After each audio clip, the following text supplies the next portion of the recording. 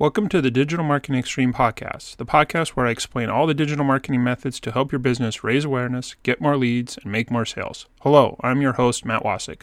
I run the website digitalmarketingextreme.com. It is your source for digital marketing tips and techniques for your home service business. In this episode, I want to share with you the details of small business marketing.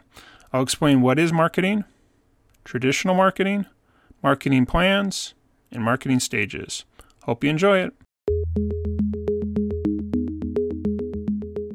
In this presentation, we'll talk about small business marketing. Our agenda for the presentation is to first talk about what is a marketing strategy, then discuss branding, then discuss digital marketing, look at different forms of traditional marketing, discuss the difference between inbound and outbound, look at a marketing plan, the marketing stages, your advertising message, and finally, your business cycle. So, what is a marketing strategy? A marketing strategy is basically a plan to reach potential customers, promote your product or service, and then make a sale.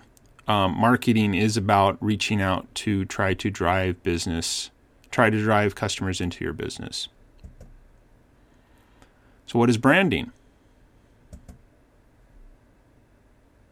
Per Wikipedia, branding is the name, term, design, symbol, or any other feature that identifies one's seller's good or service as distinct from those of another seller. Branding the term is used a lot in different aspects, but it really defines what makes you unique from your competitor. Next, let's talk about what is digital marketing. Digital marketing has many different aspects. One, it's much more focused on finding your customers. You can actually target them through different methods of forms, whether it's paid advertising or content marketing or search engine optimization. It does have different forms of interactivity that traditional methods don't. So in the sense of you can actually talk to your customers via social media. And it's very cost effective in the sense that the budgets can be altered and changed quite dynamically, unlike other traditional methods. Next, let's talk about some examples of traditional marketing. There are a number of different traditional marketing methods. First one is print. That can be thought of as, say, newspapers or magazines. There's also different forms of broadcasts. This could be TV or radio. And then there's the concept of direct mail, where you may send a sales letter, or a postcard to a potential customer. Digital marketing and traditional marketing relate to different forms of inbound and outbound methods. These also could be thought of as interruption, which would be outbound, and permission, which might be more considered inbound. So interruption are when you're interrupting your customer. These could be in the form of TV ads or radio ads. Could also be cold calling. Could be a billboard on the side of the road. On the other hand, inbound or permission-based marketing could be ways where people are actually coming out to find your content. This could be through your website or a YouTube video. It could also be through search engine optimization using different keyword targeting, and different forms of email marketing. Next, let's actually talk about having what is a marketing plan. A marketing plan has a number of different sections. The first is actually discussing your business summary. What is the purpose of your business? Laying that out, potentially even in a mission statement. But again, without knowing the business summary, it's pretty hard to come up with a marketing plan. There may be specific business initiatives that a marketing plan needs to address. Some parts of your business need marketing, some don't.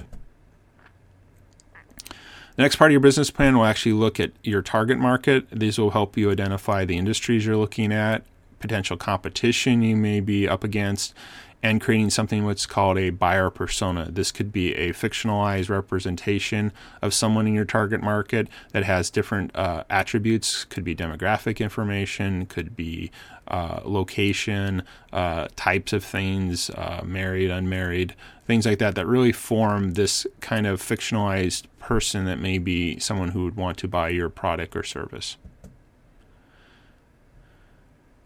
The next part of your marketing plan was actually now getting into the strategy. This is defining what is your unique selling proposition. What do you sell that makes you unique from your competitors?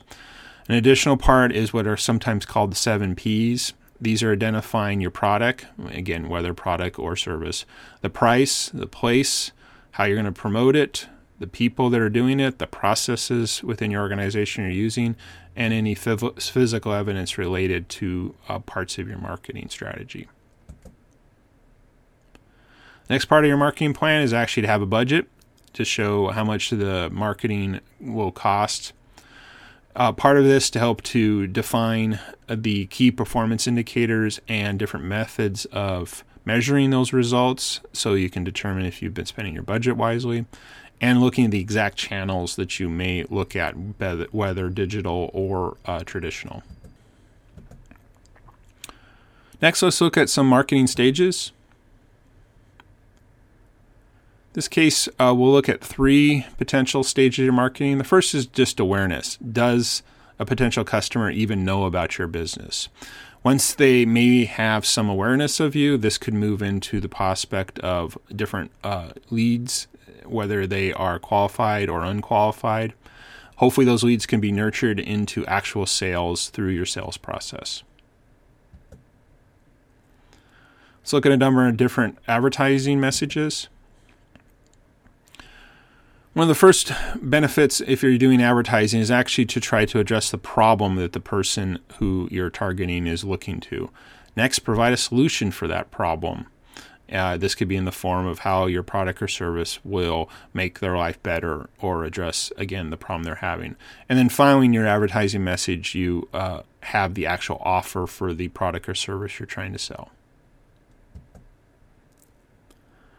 Let's look at how a lot of this falls into your business cycle.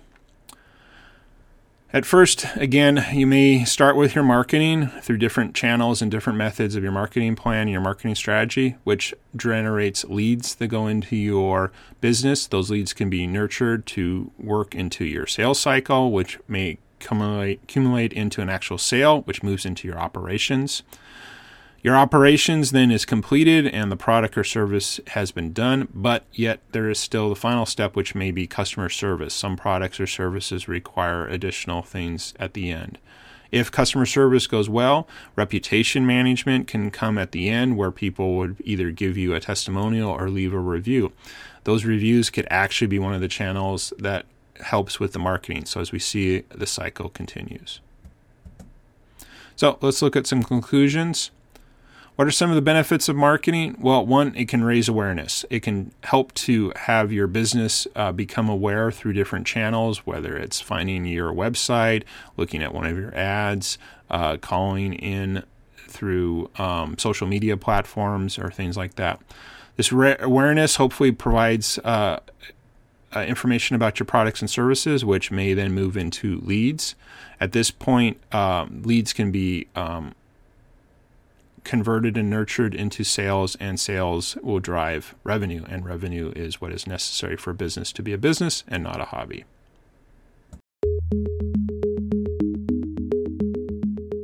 I hope you enjoyed this episode. If you'd like to learn more about how digital marketing can help your business, please check out our website at digitalmarketingextreme.com. Again, that is digitalmarketingextreme.com.